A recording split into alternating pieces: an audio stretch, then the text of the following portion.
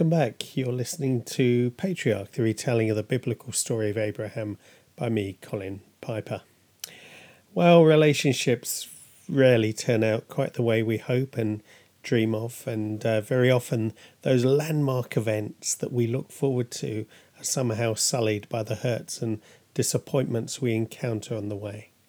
That's the story of this particular podcast, but the glory of it is that God can redeem and God can restore. Patriarch, chapter 6, part 5. Abraham had heard nothing from God that night, nor had he expected to. But then he hadn't expected the pagan king to either. So he genuinely had no idea why he was being summoned by Abimelech. As he hurried down the road with two of the king's servants, he did, of course, ask himself what it might be all about, and his mind went back to the summons by Pharaoh when the truth of his relationship with Sarah had come out that time. But this had to be different. Then the summons had been angry, even threatening. This time, as the patriarch entered the broad room, it was totally different. It was fearful, even deferential. For a few seconds there was an awkward silence as the king eyed Abraham and Abraham studied the king's eyes. It was startling. Abraham could read so much in these eyes. Fear, anger, curiosity, need, and more. If he hadn't known better, Abraham would have said these were eyes which had seen God. But he did know better, and ultimately chose the eyes of anger through which to interpret the king's words. "What have you done to us?" Abimelech sat and waited for Abraham's response, but there was none. "How have I wronged you that you have brought such great guilt upon me and my kingdom?" Still there was no response. And Abimelech's voice rose along with his agitation and anger. "You have done things to me that shouldn't be done." Still the prophet said nothing. The prophet. Abimelech was confused. What he saw and had seen in the old man just didn't match up with how God had spoken of him. His confusion quickly gave way to exasperation. "What was your reason for doing this?" Abimelech had stood up and began to pace, more to release the nervous energy than to intimidate his hearer. But Abraham's interpretation was different. The king's frame was sizable, and at close quarters bearing down upon him, it was very intimidating. All the king had said was reasonable and of course right. Abraham couldn't deny it. Nor could he any longer deny the reason for doing what he had done. Abimelech got his response. The words were hushed, spoken through lips of shame, and didn't sound like those of a prophet, either in tone or content. But the king was wise enough to recognize Abraham's authority was dependent not on what he said or how he said it, but rather on whose behalf he spoke. And now that he had heard Abraham's God, he knew he had no choice but to honour his servant. Abraham was escorted to the gates of Gerar by Abimelech himself, an honour normally reserved for only the highest dignitaries. But it was wasted on the patriarch, who saw it as an embarrassment. Inside he felt such a fraud, and was scared that with all this this attention, his true self might be revealed. And then when they reached the gates, embarrassment turned into humiliation. Abraham had hoped that through the gates he would finally be rid of this nightmare which was Gerar. Instead, it seemed Gerar was to come with him wherever he would run next. Abimelech had arranged a final farewell which included massed gifts of sheep and cattle. And in the midst of them all stood a company of slaves, male and female, of a diversity of races which only seafarers could accumulate. The women were beautiful enough to grace any harem. A dream for most men. Oh, but not Abraham. For him, the extravagance of the gift was an unhappy reminder of the price he had paid for them. Or more correctly, the price Sarah had paid for them. He was as disinterested in the gifts as he was in Sodom's recovered booty those years back. He would happily walk away in just the sandals he stood in as long as Sarah was by his side. But Sarah was not in the crowd. And it really looked as though this time he had truly lost her. Oh, he couldn't bear the thought of leaving without her. Taunted each step of the way by the wealth he had exchanged for her, he turned to Abimelech, and his face told the story without need for words. Up until then, Abraham had seen in the eyes of Abimelech all sorts of feelings and responses to him, but this was the first time he registered respect. At best, previously, he had appeared a disappointment to be tolerated, although Abraham still had no idea why. Now, as he dropped his defences and revealed his true feelings, it appeared the pagan king had found at last an affinity with him and an understanding of him. Whether he was waiting for this revelation of the true man, or whether indeed it was merely coincidental, Abraham would never know. But as Abimelech read Abraham's mind and heart, he gave the very slightest of nods, both to the patriarch and to his manservant who stood behind him. Each responded to the gesture differently. Abimelech's servant saw the command and responded. He slipped through the crowd unnoticed to fulfill his master's bidding and returned equally unnoticed. Abraham, on the other hand, felt the affinity and responded. He realized for the first time that this was no pagan king, but a kindred spirit, someone open to the voice of God who understood his pilgrimage. The man he'd cast as an enemy could actually have been a friend if only he himself had remained as open to his God as the king had apparently been. As he looked intently at Abimelech, he began to understand what he'd read in his eyes and regretted that he'd been so blind before. Abraham found the Lord in Abimelech's eyes, and the eyes of his own heart were opened again. But before he could appreciate what had happened to him, he saw the king's attention shift, both physically and emotionally, and at the same time he sensed the reason for the shift. He dared not turn round, and in any case, for the first time in a long time, he didn't need to. He knew who stood there. But all the same, when he finally did turn round, he was shocked. Sarah was radiant. More beautiful and more serene than ever, she stood with a dignity and a peace which entranced all about her. But it was something else which would etch this scene forever on Abraham's memory. For the first time, he saw that his princess was pregnant. Even though Sarah had been down this road before, the astonishing rapidity of events still shocked her.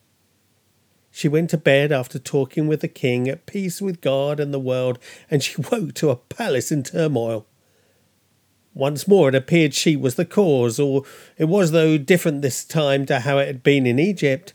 Maybe she was wiser, or maybe the king more discerning. This time she wasn't cast out like a leper, or worse still, the apparent cause of leprosy. Instead, she was treated with a greater deference than ever before. The only information she could glean on what was going on that morning was gained from the other women in the palace, and as ever they seemed to be more preoccupied with their babies, or apparent lack of them, than anything else. They even blamed her for this. And it was only as Sarah pushed them on this line that she learned of the rumours of the king's bad dreams, and that her brother had been summoned to the palace, and now she could only wait for her summons too. But she knew a surprising peace in it all. A peace, it was to turn out, which was well founded. She was collected by a young up-and-coming officer in the king's army called Fico, and in the most courteous of manners she was invited to accompany the official to the city gate. The poor man was obviously agitated, but was also doing all he could not to show it. He attempted to walk at a dignified, leisurely pace when his whole body language suggested he wanted to run to the gates, dragging Sarah behind him. For her part, Sarah was in no particular hurry to get to the gates. She had a good idea of what would happen, but had little idea of how she might respond. Oh, things were now so very confusing.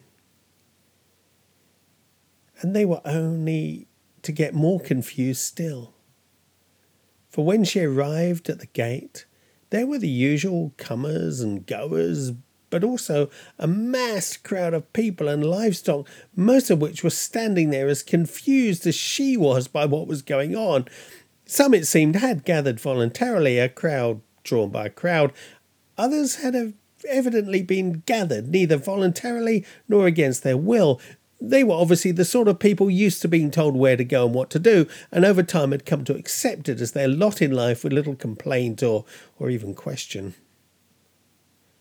Although the crowd therefore was largely passive, what it did do was block the view and path for Sarah, and necessitated the official opening a way with a few arbitrary swings of his staff. Once more the crowd yielded, and without any further effort on the official's part, a channel was created for Sarah right through to the very heart of it all, to Abraham. Sarah was in no condition to run, which was convenient because she wasn't sure whether she wanted to. To be honest, she wasn't sure much anymore. All she was certain about lay within her, and instead of her arms reaching out to her husband, instinctively they reached down to her belly. She did watch him, though, and she saw that he saw, and she watched the recognition spread across his face. Oh, she had dreamed of this day. But in her dreams it had been so very different from this. She found nothing, no joy, no excitement, no pride, nothing. It meant little to her, and given her love for her husband for so long, she knew it shouldn't be this way. She greeted Abraham and turned to Abimelech, who it seemed had missed little of what had or hadn't passed between the reunited couple. Even then, though, his words were a shock to her. "I am giving your brother 1,000 shekels of silver." It was a huge amount, but it was lost on Sarah. Instead, it was another of Abimelech's words which summed up her dilemma. Abram, her brother, had become Abram, her love. Then Abraham, her patriarch, and now the father of her child. But what really was he now to her? Twice he had denied her, and she'd slipped back to sister again. The first time she had received him back as patriarch, husband, even lover. Oh, but could she do it again? As all these and more, father? This is to cover the offence against you before all who are with you. But whose offence? The king who hadn't touched her, or the husband who had given her up? The question momentarily filled her with guilt until the words from another context seemed to speak into these thoughts. You are completely vindicated.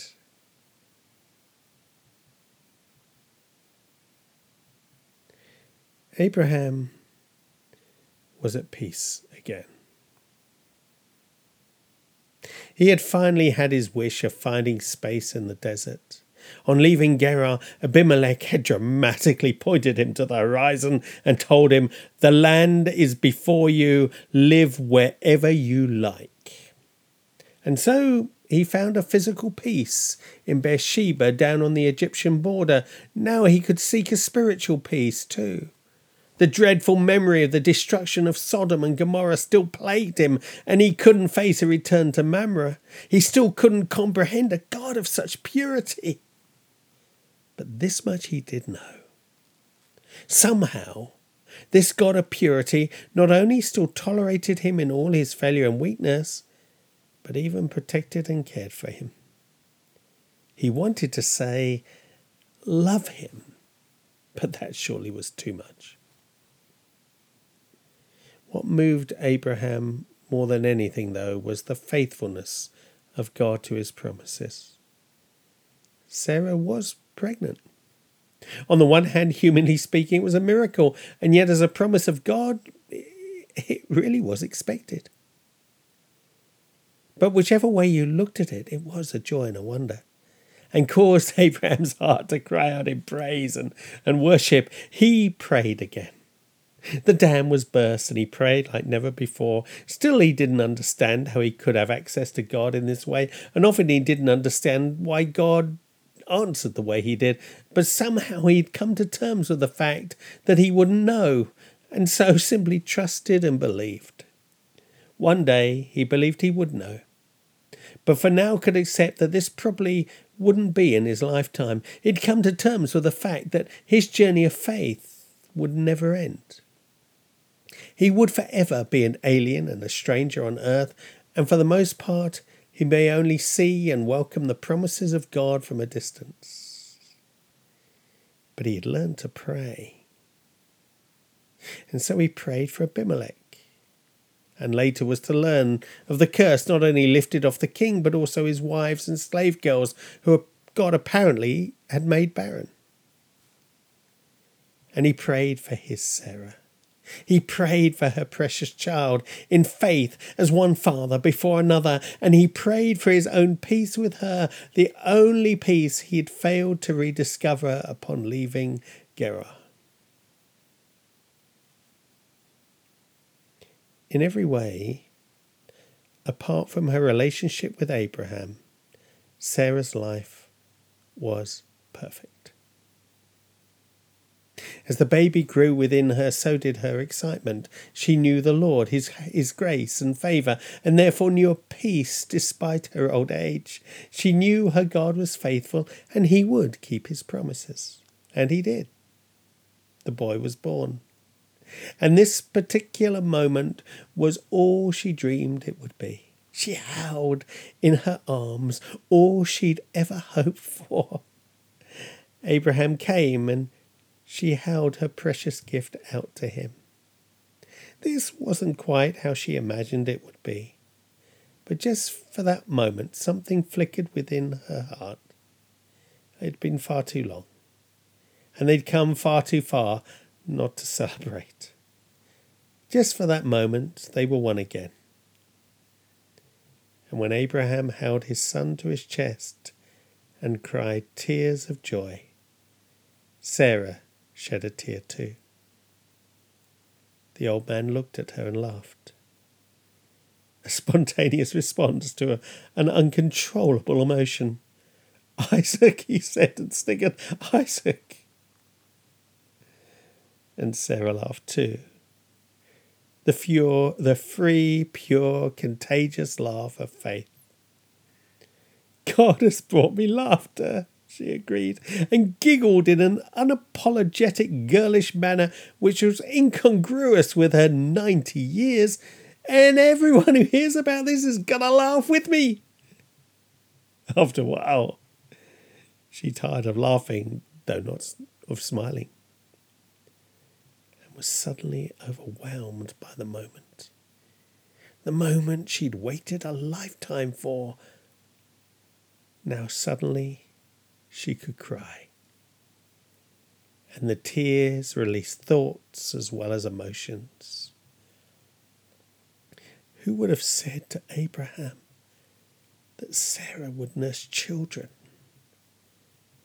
It was too much. Just one more time she struggled with her unbelief. It was just too incredible, but it was also undeniable. Yet she looked at the old man who stood before her. "I have borne him a son in my old age." And despite herself and everything, she loved him just one more time.